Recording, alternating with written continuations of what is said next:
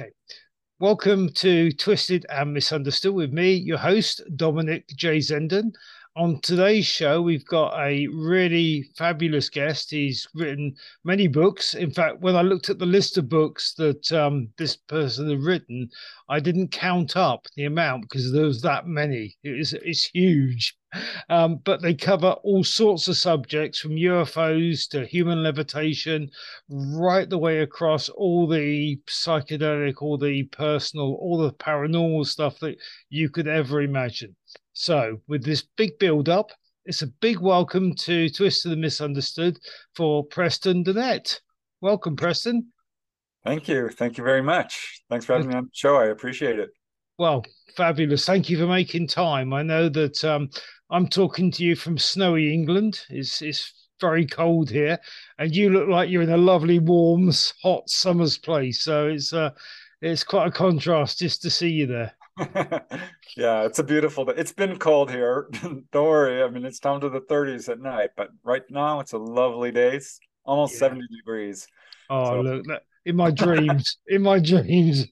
Yeah. Okay. Well, that's it's lovely, lovely for you to make the time. So thank you. And I want to ask you so much. I want to bring in so many subjects. But the first thing I really want to talk about is your experience with Art Bell, because you ah, did Midnight in the Desert. Now, Art Bell is one of my heroes. I must have listened to all his shows over, five or six times each because of the subjects that he covered. And to me, he was a legend. He was a real icon of paranormal broadcasting, and there wasn't anything the man didn't cover. So, how did you get to be on Midnight in the Desert, first of all, with Art? And what was your experience like with him? yeah, art's amazing. I am a huge fan, was for years, and wanted to get on the show, but just couldn't get on. Finally, I started having enough books out there and recommendations from listeners to the show that I got the amazing call. It was about 10 years into my research, really. Wow. So it took Wow. quite a while for him to contact me, which I understand. Yes, yeah, absolutely. No, I know No that. worries. No, I know it must have been a wow moment because it's one of those things where are you free to do my show? Oh. Is a really not the question, is it? It's like when can I be there to do your show? And I know how great his catchment area was. Fans are still listening to his shows now. They're still there playing back, and it's like he's immortal. So it must have Yeah. been a great experience to go and talk to him. Oh, it was. It was wonderful. He's a very kind man, Yep. treated me with the utmost respect and sincerity. And I think the first show I did with him was about USOs, unidentified Okay. Yeah. submersible Submerged. objects. Yep. And it went great. There was a lot of wonderful feedback, and he called me back twice more. I spoke Wow. to him about human levitation, actually, Right. once about out of body experiences, Yep. which quite frightened him, he said, the idea of Right. doing Yeah. it. But yeah, I still get comments on those shows. It was a lot of fun. Yeah. I'm But not. yeah, he's a real hero. Yeah, I'm not surprised. They're fascinating subjects, and I've got them on the list to touch on because it's going to be knowing how much to cram in to this hour that we're going to be sort of running a little bit. I've been behind time a little bit if I don't get on and talk to you. So, first of all, Preston, would you like to introduce yourself to all the twisted and misunderstood listeners, the ones that may not have come across your books, and just tell them a little bit about yourself and a little bit about what you're doing currently and how to find you? That'd be great. Yeah, sure. Thank you. I I'm the fifth of six children, so a large family, and my brothers and sisters and have all been very supportive of my research. I came into this very skeptical. It was when I was 21 years old, 1986, when I heard a report on the news about a sighting, a UFO sighting over Alaska. And that gave me the impetus, the courage to start asking people I knew. Because I remember my brother Mark, my older brother, uh, said he'd seen a UFO. And I just kind of ignored him and laughed at him until I heard this news report. And he described this incredible sighting. And that's when I found out a lot of people I knew had not only UFO encounters, but ghostly encounters and out of body experiences. And some had precognition, all Right. kinds of stuff. I mean, we had a family friend who had a levitation experience. Okay. So this knocked me over, destroyed my belief system. I had to reevaluate everything. And over a space of a few years, I ended up buying every UFO book I could find, joining every UFO group, started doing ghost hunting, started investigating out of body experiences. I mean, it just rolled out from there. I became a field investigator for MUFON. Yep. After about 10 years of writing articles for various magazines and journals and visiting conventions, I started going on the radio, speaking at conventions, going on TV. And after 10 years, I put out my first book. That was in 1996. That was UFO Healings, Yep. which I've now reissued because I've got so many more cases of people who've been healed. Okay. But yeah, now I've got 30 books and counting. 30. Yeah. Okay. That's a lot of books. Yeah. Brilliant. Do you find it therapeutic to write? Do you just enjoy writing? Or do you just do it because there's so much to get out? There's so much of interest out there. Oh yeah, it's wonderfully therapeutic. It helps me because I became obsessed with this. I had a lot of questions, and in a weird way, I write books for myself to help me understand. If Yeah. that Yeah. Yeah. makes any sense. Perfect sense. Yeah. But yeah, I'm really happy when I'm writing. That's when I'm happiest, I think. So I know it's kind of what I'm meant to do. I really Yeah. feel that. I think that's a common cause for us writers. I mean, being a writer myself, shutting yourself away and just exploring different areas and looking at things and just finding the logical out of the fascinating and just seeing where the trail leads without any prejudgment is an amazing thing to be able to do. And I think I noticed that with your books, they're very down to earth, very thoughtful, very guided, very much as though you're talking through them. It's like a stream of consciousness that you write them from. So it's all about the subjects that you're going into, but they're very friendly. They're not at all, what I look at as standoffish, people that write books and they just write a list of facts. You write from your heart and from that consciousness that you have so easily. And I think that's what makes them so appealing to read. So, I mean, I just only started digging into a few, just to have a look to see who I was talking to tonight. And, and it's one of those things that you discover people every now and again that you're fascinated by because you've been fascinated by those subjects all your life too. And I think that's where that comes in, that sort of mutual respect for somebody who's just done all the things that are so interesting to talk about. I want to ask you about so many, but I first want you to give out your website so people can find you because they don't know where you are at this moment in time. So if you could tell the twisted and misunderstood listeners just exactly how to get hold of you if they want to talk to you. Yeah, probably the easiest way is just punch my name in on the internet and it should take you to my website. But the actual address is prestondennett.weebly.com. And you can absolutely reach me through my website. My email is there, Okay. excerpts of my books, but I'm all over social media: Facebook, YouTube, Twitter, Instagram. Okay. Trying to branch out from there. And my books are available on Amazon and other Right. online retailers, bookstores, of course. Yeah, I know people are going to be asking me, so I'm going to put all that stuff in the program notes at the end of the show. But I know that they're going to be fascinated and they won't know where to start because I didn't really know where to start. So I started off with your first book. It's UFOs and Aliens, which seems to be quite a contrast in itself because a UFO isn't necessarily an alien vessel.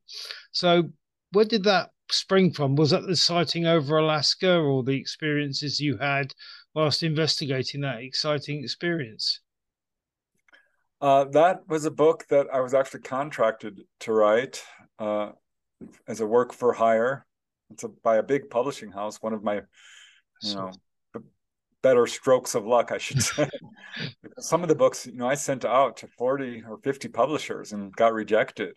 yeah, But after I've been in the field for a while, yeah, I had people coming to me, and that's a real sort of primer, I guess, a basic book for someone who's new to the field, and it covers the entire gamut of sightings and face-to-face encounters, landings, onboard experiences, crash retrieval accounts, conspiracies, a few of the hoaxes, because that is a part of this field, Of course. photographic evidence. So that was a fun book to write. It's got a lot of illustrations and pictures in it, Yep.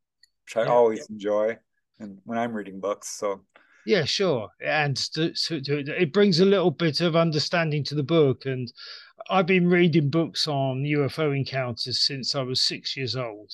wow. Right. I used to go and buy them from secondhand shops rather than read comics.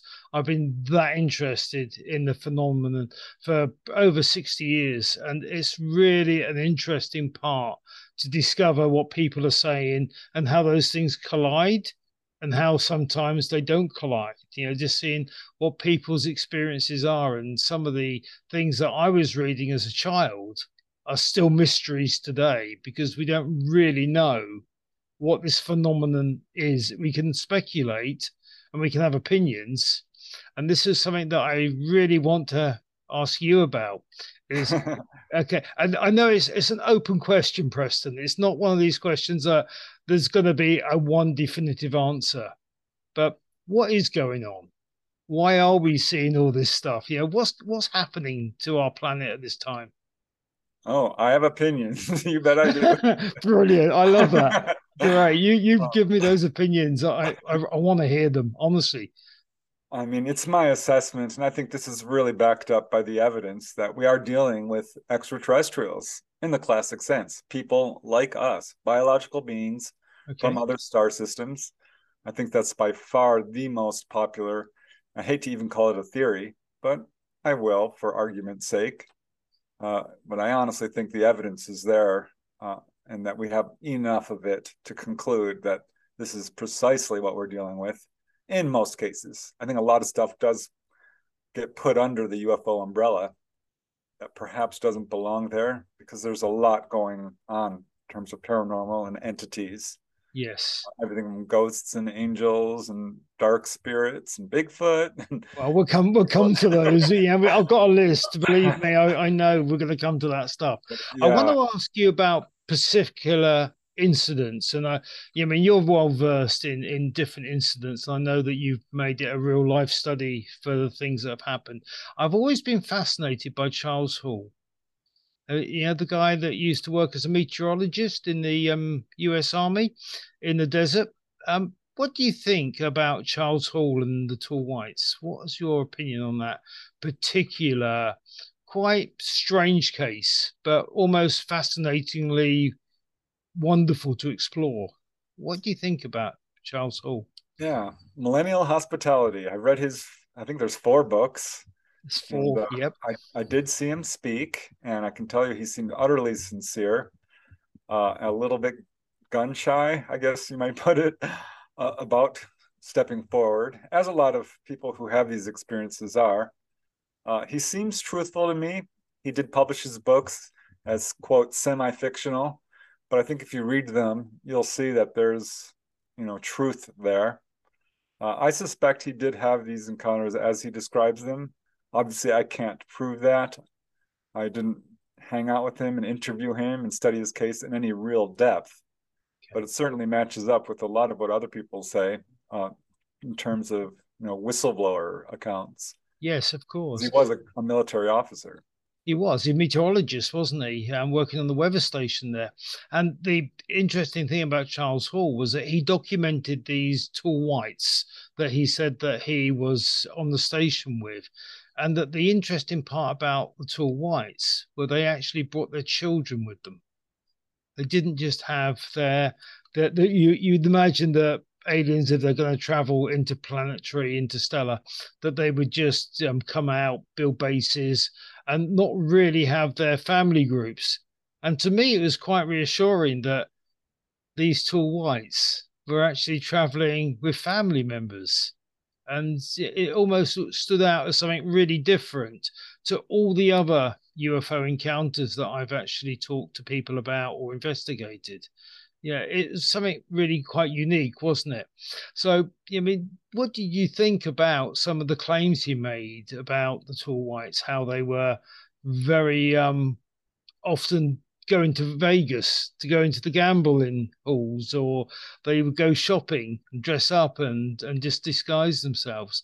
In your experience of dealing with alien phenomenon, do you believe the alien races are interacting with us on that sort of daily basis? Oh yeah, yeah. I think there's a tendency to dehumanize ETs. I mean, we call them aliens. They're not. They're people. They're people like us with families. And yeah, I do remember his descriptions of these ETs interacting and mingling in society, casinos.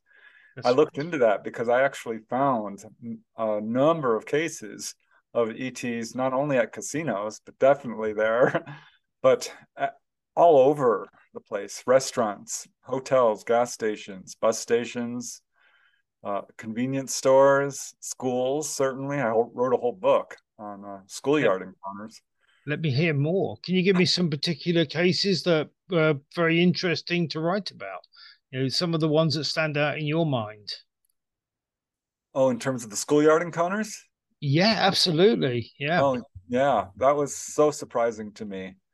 I think everyone who's in this field has probably heard of the Rua, Zimbabwe case at Ariel Elementary School, Yes. a really well-known case where UFOs landed next to this elementary school in 1994.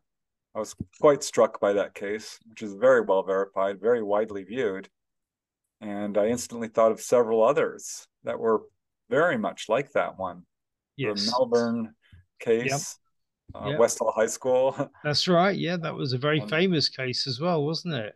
there Yeah. was one in Broadhaven, Wales, Broadhaven Elementary School, primary school. Yes. Yeah. Why do you think they would do that? Why do you think they would make themselves very much visible in those environments? I think there's a couple of reasons. Children are very non-judgmental. They are not, well, how would I put it? No, they're not bogged down or trying to find the right word. They're not, you know, Doctrines? clouded up with all the societal stuff. They Yeah. don't interpret things through a belief system. They're very good observers, actually, great learners. They soak up things like a sponge. So I think that they provide an excellent opportunity for ETs to come down and basically introduce themselves, which I think is one of their agendas, if you will, is to basically introduce humanity to their presence without causing too much upset. Ooh, And that's children often being seen and not heard or not taken fully seriously.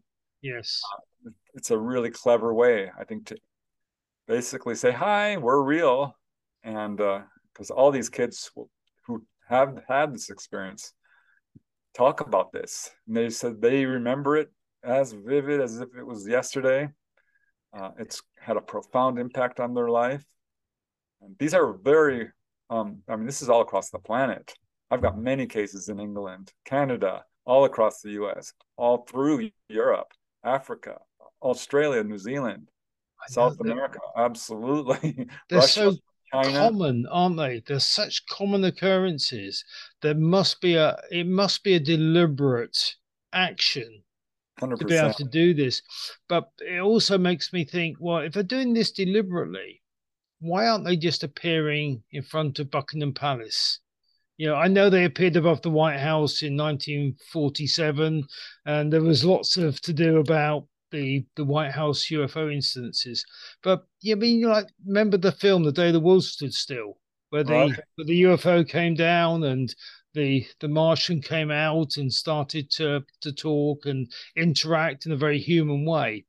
Why aren't we presently aware of that sort of encounter more often than these massive occasions where they stop at schools or elementary schools to actually show themselves and then they vanish, they disappear until they do it again?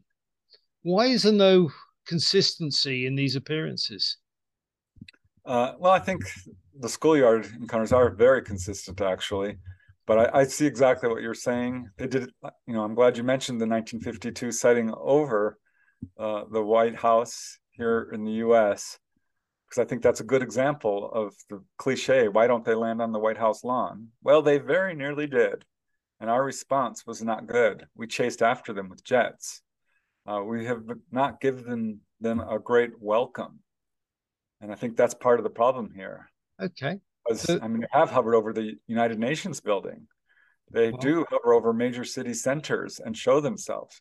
France had an enormous wave of sightings in 1954, landings. I yeah. mean, they blanketed the country and made it very clear to everyone that this was a real phenomenon. But overall, I don't think we're quite ready until we stop killing each other in large numbers, until we stop lying, cheating, stealing, and doing all these Okay. really unethical things. Okay.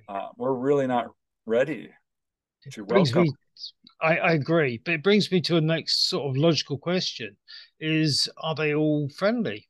Are some hostile, some not hostile? I mean, would it be that there are some alien races out there because the universe is going to be full of life? If it's not full of life, we're a miracle, aren't we? As a planet, if it's not, Yeah, yeah, we're that makes outstanding, zero aren't sense. we? Yeah, really is the old one.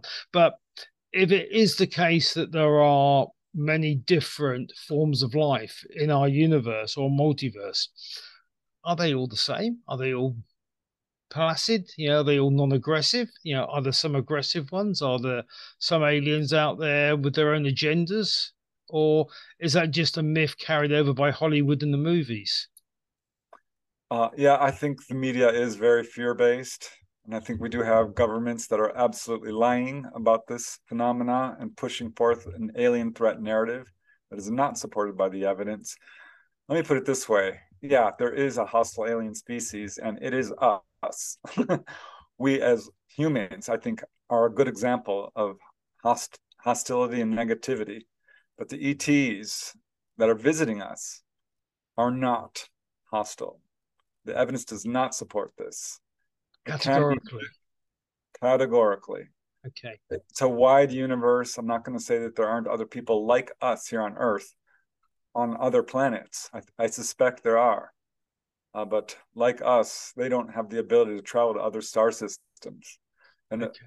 a species that has the ability to traverse the universe has, I believe, reached that point of moral, ethical maturity where they don't need to come to another planet and wreak havoc or, eat us for lunch, as is sometimes put forth. It makes zero sense. If they were truly hostile, we would know it by now. There is disinformation, misinformation. There are what I would call MILABs.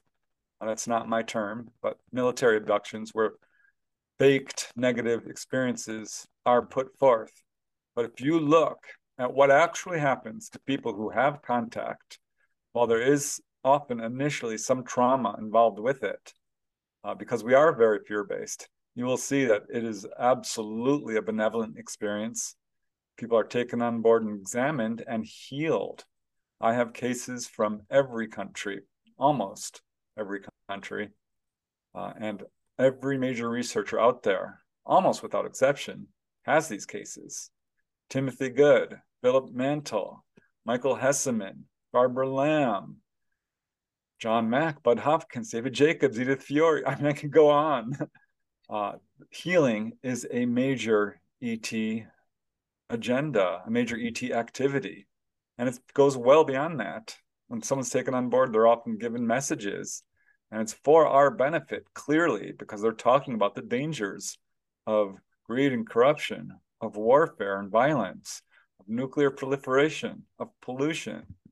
And they're very much intent on trying to wake us up to our ET heritage, the fact that we're all one, we are related to them, that we do have abilities that we're not only beginning to understand in terms of telepathy, clairvoyance, precognition, astral projection, healing, remote viewing, all of these things, which are part and parcel of being human, of being an entity. So by and large, I think the ETs are not only advanced technologically, but morally, ethically, and psychically, spiritually. Do you think aliens have souls? Oh yeah, 100%. All Why? entities have Why? souls. Why 100%? Because this is what the reports from contactees are telling us. I've interviewed a lot of people, hundreds, and every now and then I run across someone who's got a real good handle on it. Because a lot of people have fear, a lot of Sure. people have missing time, a lot of people have to use hypnosis. But occasionally I run across someone who's comfortable with contact, who's overcome their fear. Just recently, I put out a book this year called Symmetry, a true UFO adventure. And this is about a lady by the name of Dolly Safran. And boy, was I blessed to find her. Well, she found me, Okay. actually. Okay. But she described all, I mean, we go into this in depth in the book that we put out together. And And that's she called talks, the book. The book is called Preston yeah, the book is called Symmetry. Symmetry. Just so the listeners can, because if that's the latest book that you've actually put out into the the ether for people to accept, that might be a really good starting point because this sounds like a really interesting story. Really Yeah, it's interesting. probably, I've written 30 books and I think that's my favorite. I may Is have it? ones that are Yeah. very special to me, but that was right at the top of the list. How did she, without spoiling the story so much for people going to read the book, how did it affect her? How did she come out of the experience at the end of it? Oh, all much for the better. They have healed her. They have taught her not only sciences, but psychic abilities. It's been a difficult life because it is, in some respects, isolating to have this experience. She did keep quiet for most of her life because of, the problems with ridicule and skepticism and debunking and misinformation. But initially, it was quite difficult for her to try to figure out what was going on. But at Sure. age 14, she had had enough. She wanted to remember, and using sheer willpower and determination, the next time she had contact, she fully woke up to it, agreed to cooperate and learn from them, and started a relationship that's been lifelong. It's an extraordinary story, the most extensive I've ever heard.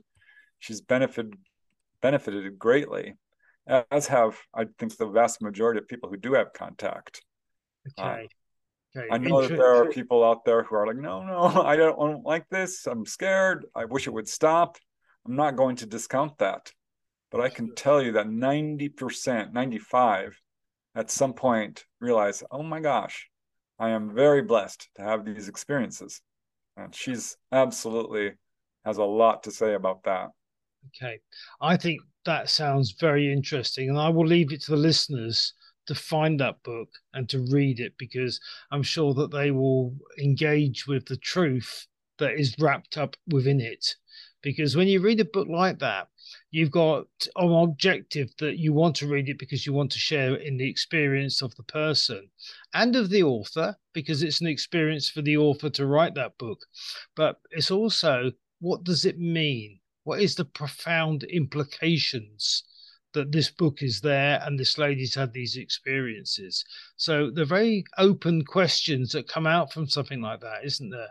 It's not something that is there to say this is exactly how it is, this is exactly how it's happened. This is someone who's documenting in a life story a book about contact with aliens. Yeah, precisely. Yeah, hers is a great case. She's got photographic evidence, medical evidence, corroborating witnesses, as most witnesses do. They have all kinds of evidence to support their story. It's often shunted aside, and there's a big danger of ridicule. I still have people that I interview say, please don't use my name. Dolly initially said, please don't use my name. And as her story, was approaching publication, I asked her again. I'm like, okay. I mean, I didn't ask her to use her name, but she offered. And I talked to her about it. I'm like, are you sure? Yeah, sure. This is, once your name's out there, it's out there. And she's like, no, no, it's time. It's time. And I think most contactees at some point really feel it's important that this information get out there. Oh, I don't, Because yeah, there is, yeah. I sort of agree and disagree. I sort of come at it where I can see why people would want to actually give it to somebody who would treat it with respect and dignity and honesty. And then I can also see why people would not want that released because I it's respect that. it's Yeah. both sides, isn't it? Because I think it's a huge trust thing when you tell your story, because that's the story that you've kept hidden for probably 40, 50 years and nobody knows. It's often a big secret to a lot of people that have gone through this. And when that secret's out, that's not putting it back in. That genie's out the bottle. Yes, And but that, we and, shouldn't have to keep this secret. And I'm very upset with how our governments have handled this situation. They have lied from the beginning, and it's been utterly why? disingenuous. Why? Why do you think they lie? Why do you think there's not full disclosure? Our governments have never had our best interests in mind. I hate to say it, but the more I research this, and it goes way beyond just UFOs, but I'll limit it to UFOs. No, They've no. Let's lied. spread it out, Preston. Let's widen the subject. I'm full. I'm really interested in the whole thing of why do they deny people the right to understand, for instance, about the Sasquatch or the aliens or other particular phenomenon that's out there, things like time slips. Why are they denying them? Because they're clear and obvious. They're there right in front of us. I've done so much research in these areas and I've written about them in quite full extents, and they're there. People experience these things. So why deny them? Why blatantly deny something that is so obviously there? I think there's a lot of reasons. I think we're dealing with people who are pathological mentally. I hate to say it, but a lot of these, I think we have a lot of problems on our planet. Unequal distribution of wealth is something that should not be. And we have people in power who are sick with greed, with power, with corruption. It's absolutely a horrific situation. And they have been lying about the UFO presence on our planet for decades and have been treating people so poorly. I would point to the soldiers in our military who were irradiated, whose health was destroyed.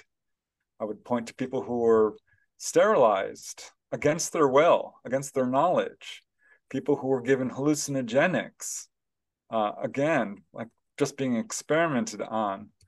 Uh, this is the situation we're dealing with. These are the people, the one percenters, the military industrial complex, some people who are very high up in terms of a military industrial complex. You can call them what you want, the cabal, the power elite, but they do not have our best interests in mind. They are ego driven, selfish, and frankly evil.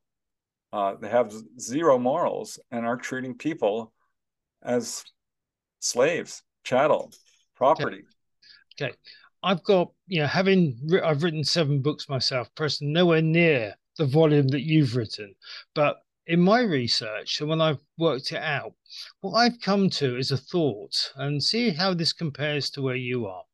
I think the reason we don't get disclosure is because of comparison. If we have someone or something to compare our world to that isn't our world, then we can see where our world is in comparison to other planets or other civilizations. And then we can start to figure out that we are a lot older. The Earth has been here a lot more years than what we've been told. It's had a lot more civilizations on than what we've been told. There's been other forms, for instance, like with Tesla talking about free electricity. It's part of the universal energy grid that's actually there for everybody. And these things all come down to greed, but it's comparison. If we knew definitely there was other civilizations like our own that were living poverty free, war free, without the need to worry about medicines and all the things that we are confined into in our financial monetary system, then we would actually start to see that the other systems that there are on other planets are so much more beneficial for growth and for development than what our planet is. So I really believe, and I've come to a real strong sort of understanding that it's because if we made comparisons to them, we would not want to be living on this particular planet right now, not in the way that we do. What do you think about that? That's beautifully put. I absolutely love it. 100% agree. I think you've hit the nail right on the head. That is the driving force behind the cover up. It would the only ET threat is to the power elites' control over the masses. And they know that once we realize that there are other advanced civilizations out there, we have friends out there, it will completely destroy their power over us. I mean, you put that better than I ever could. Well, thank you. I appreciate the compliment. I'm really interested in the whole complex situation that really is very simple. It's not complex. When you look into it, there's only one reason, and the denial is there because of that. And when you see that and you understand that, then you can open up to the possibilities of alien races being here and actually living amongst us. That's why I'm so infuriated about our government putting forth this ET threat narrative. I will not have it. It's not true. It's not supported by the evidence. It just isn't. No. It depends who presents the evidence, doesn't it? Yeah, well, people lie. That's the real problem. A lot of cases are just not true. And there are researchers who I frankly do not trust. I believe they're agents, honestly. Sure, it's disinformation. It always has been ever since Project Blue Book and the Mastic treaties and all the signs and everything that's gone on with Majestic actually shows that in huge amounts. That the disinformation alongside the real information, and even the cases they let out to the public, like the guy in Canada who got taken up in the forest. I can't remember his name right. Travis Walton, him, and Betty and Barney Hill and all the other things. They're all situations that you see set up for certain ridicule to be brought into and actually non-accountability within that situation. So the situations that aren't presented to us, the ones that we experience, like the lady that you just quoted in the book, the thing is, those situations are not public domain. Not until someone like you comes along and writes a book about them, or somebody decides to take their courage in their hands and risk the ridicule. That is where we're going to be. We're going to be stuck within that same 1950s exposure of what UFOs are. The day the world stood still is exactly what it is.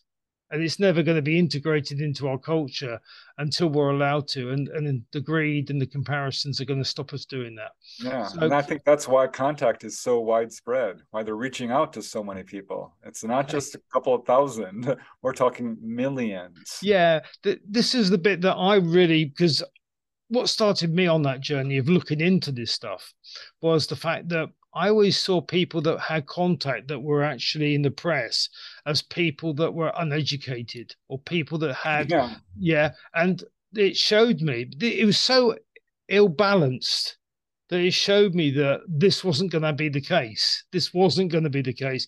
It was just going to be the stuff that they showed us in the spotlight. The stuff that wasn't in the spotlight was full of educated men like Kofi Annan, the United Nations minister who saw the UFO in New York City that night, and those sort of things. And that lady levitating out of a building right across into a spaceship. Those things are what we want to find. And those evidence of those things happening with witnesses experiencing them are the things that really show us there are so many things happening that we should just relax and we shouldn't be afraid of. Because that's the bit that people, when they get afraid, they then start to look for protection. And who do they turn to for protection? Against the people that are the most dangerous to turn to for that protection. So I see the ironic, I see the situation, I see it set up, but I also know in this world that we can push, we can keep pushing away, chipping away at the boulders, and they will crack. and it will happen and people will start to do it. But all we can do is make people aware. And that's what you do with your books. It's what I do with my conferences and my teachings. But we have an obligation to tell people, and then they can make their own minds up. Okay. I want to talk to you about other things, Preston. Yeah, we're going to have to come back for a serialization because I could talk to you about lots of different things. And when I looked for your book of your list of books, and I saw Human Levitation, very interested in consciousness, out of body experiences, human levitation, thought, the way that thought travels, the way that consciousness is a big part of who we are that we've not even tapped into. As such, Ingalls Swan was the first one that I really came across with remote viewing when he started setting out the aspects for being able to figure out where coordinates were, and that he could go anywhere. And his claims were he could go anywhere in the universe as long as he had coordinates. It was that sort of thing that got me thinking about what is a human? What are we? And what do you conclude when you start thinking about the possibilities of what we are and what we're capable of doing? What does it make us? What do you think we are? Yeah, we are an entity. We are inviolable. We are eternal. It is a wonderful, wonderful gift to be conscious, aware, and an entity. And that's what we are. We have unlimited possibilities. We cannot be destroyed. We incarnate over and over again. We're constantly growing and learning. And we have so many more abilities, I think, than we recognize or are even aware of, largely because, there's a big concerted effort to sort of tamp down our abilities. Can you imagine what it would be like if everyone became telepathic? Lies would end. That it would be a thing of the past. No more corruption. But Preston, we do have the ability to levitate. We do. Yeah, I know. One of my aims, right? I'm a little bit different to many people. I've been different since I was a child. I see vibrations in color. So how people appear, I can see the colors. So when I look at a person, it's a pain in the neck sometimes, Preston. It really is. But when I look at a person, I see the auric field, I see the voice in sound, in vibration, and I can see the colors coming from people. And I can actually feel and see whether somebody's actually authentic. And I've been able to do that since I was about 5 years old. My first memories are at primary school when I was able to see my teacher talking to me in color. Literally, the colors coming from the mouth. And as I've got older, I've been able to adapt that and to teach that and to share that with people, because what I want to do is teach people how to see auras, how to see the frequency of the vibration of color. So when they actually look at a person, they can actually figure out through that the authentic nature of that person. And that will primarily eliminate deception. Because if you can't deceive someone, because it doesn't matter what you say, it's the colors that matter, then people start to become much more aware of what's going on around them. And it becomes a freer, more trusting experience to be alive. And one of my personal aims is matching where you were there, is to teach people how to see those fields, how to see those frequencies, because I believe that knowledge belongs to everyone. It doesn't just belong to one or two. It should be spread and it should be contagious and it should be out there for people. So when you think of it in that way and you look at it in that way, the fact that we're eternal, which is an incredible, you said it so matter of fact to me. You said, oh, we're eternal. Right. That little word, right? It's only about that big, isn't it? But the way you said it, it's like, that's so massive, because if people start to believe that they are eternal, then the possibilities become limitless, which we know is what we are. But if we don't realize that we're eternal, then all the worries, all the fears, all the beliefs, all the structures come round into this reward and punishment system that we seem to have at this present time. So teaching people that they're eternal goes hand in hand with teaching them awareness of vibration and frequency.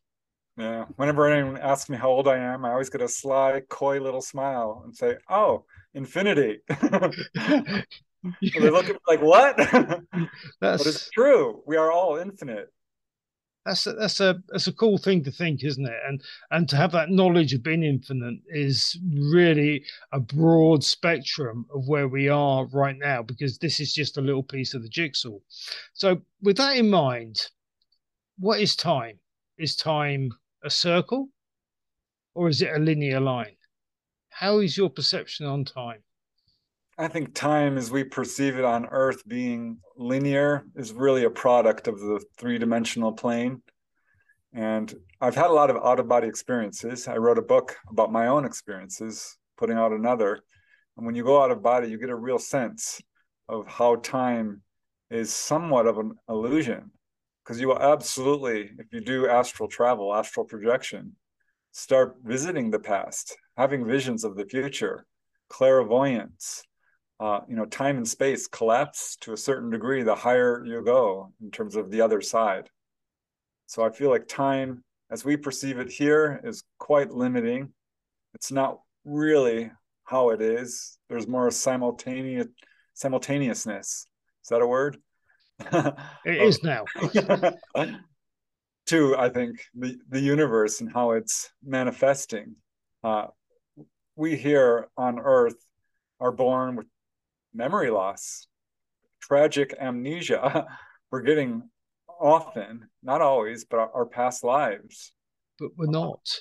We're not born without it. We have it Yeah. until the age of about, I've investigated children that have had past life recall to up to 7 years old. It's only when other pursuits, other activities, adult education starts to become a part of their consciousness, part of their doctrine, that these past lives, these situations, these awarenesses that we have become very, very much more like memories in the fog. They sort of drift away until they just get enveloped by this big cloud of what we're doing right now. So I don't believe that we're meant to be through amnesia from them. I think that our human I consciousness totally agree. is, Yeah. yeah, is there to recall them. And I think that our soul isn't just that one little voice that we have inside of us.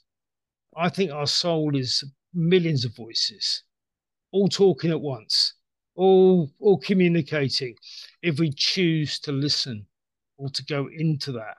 And I'll tell you where that came from for me. When I first started to explore this, I was only about 18. It was Ray Wilson. And he talked about the ayahuasca journeys and the shaman and the ways that they use this root and this leaf just to take themselves into this timeless place where they could have these experiences out of body.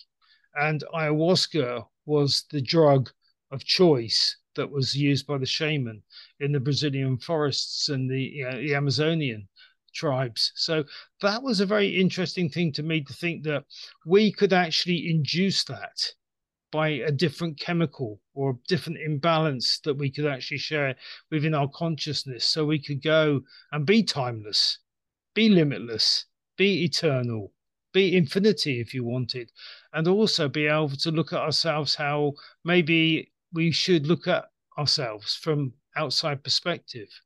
Now, have you ever come across this sort of experience with people that have taken ayahuasca, for instance, and actually enjoyed or had to cope with a journey that would take them into a different dimension or different dimensions of themselves? Oh, yeah. Certainly, I've talked to people who've explored that. This is not something I'm an expert on. I haven't focused my research on that. I honestly don't think that you need to take anything. Meditation alone. I started having out of body experiences after reading Robert Monroe's books, Okay. and he gave exercises on how to do it. And I didn't use any hemisync tapes or anything. I just did it old fashioned meditation.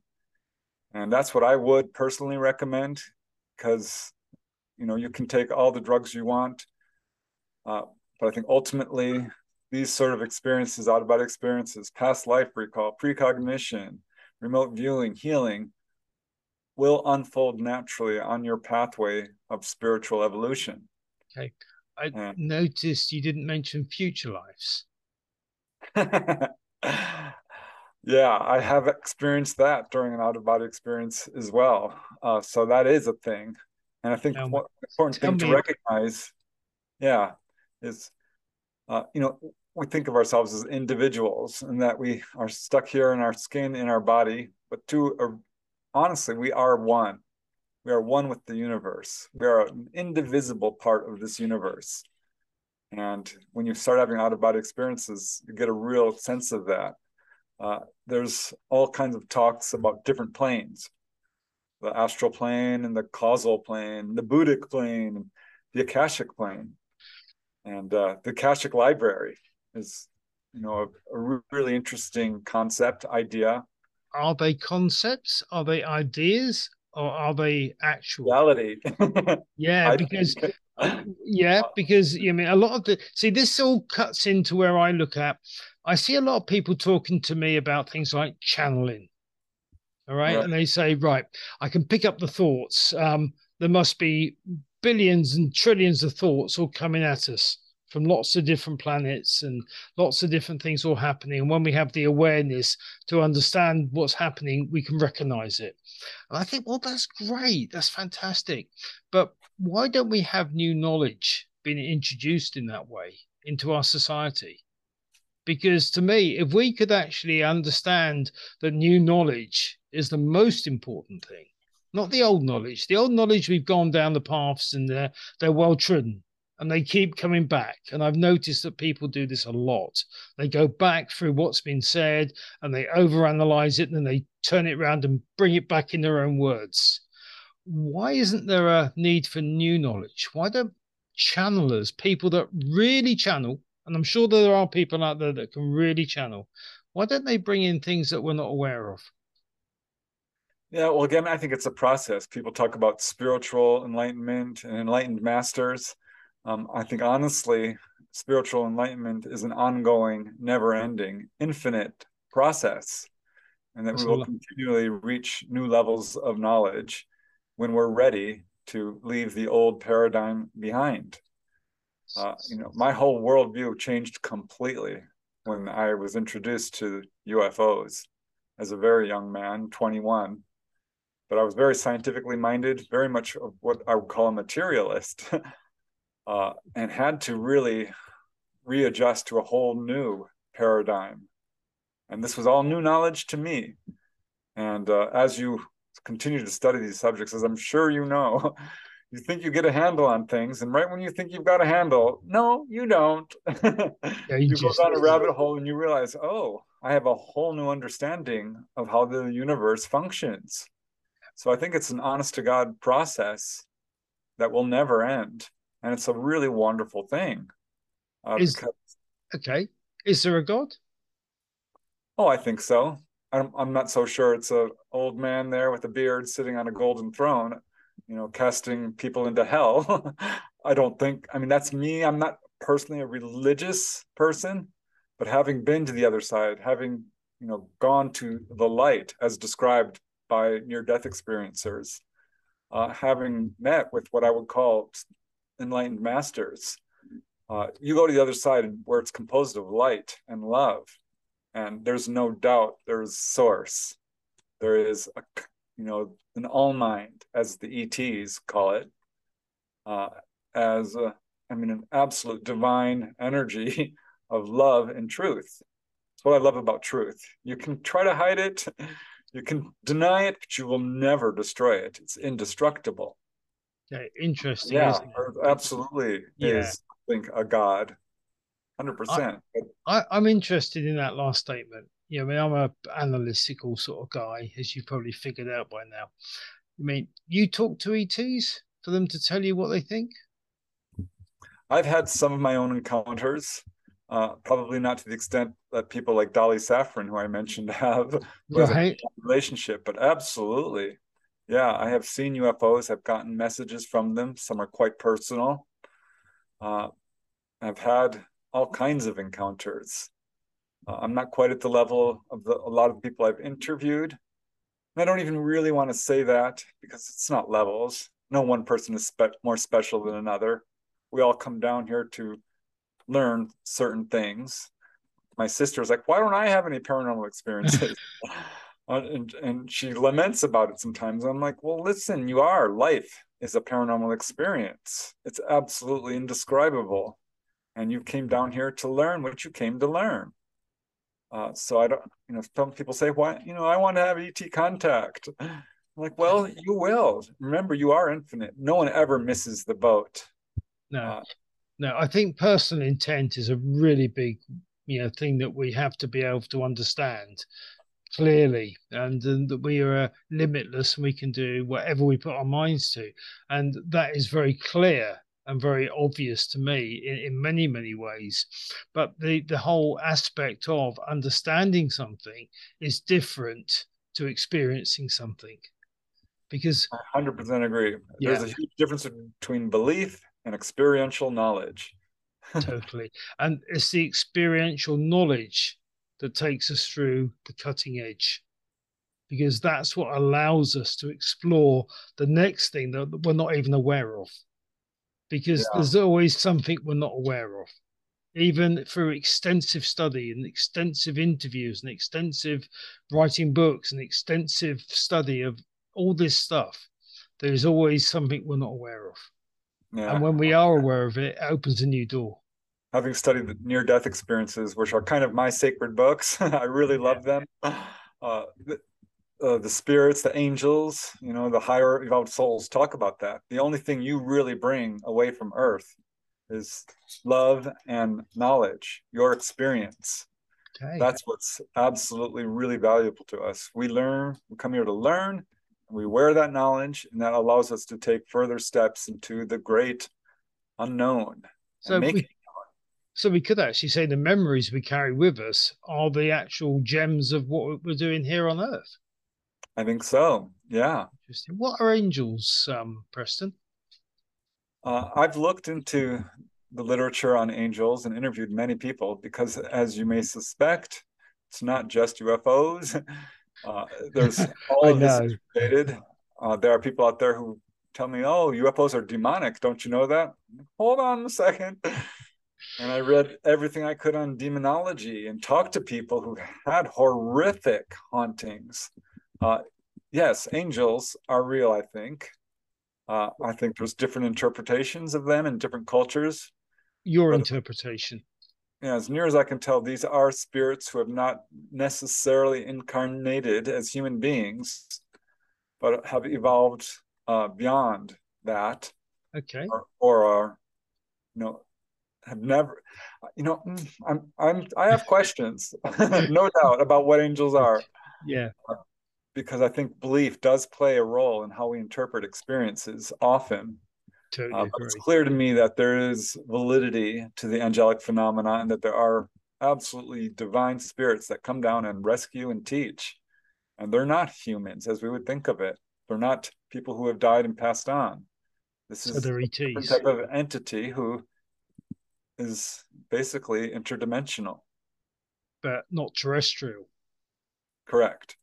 So they're extraterrestrial, which makes them aliens.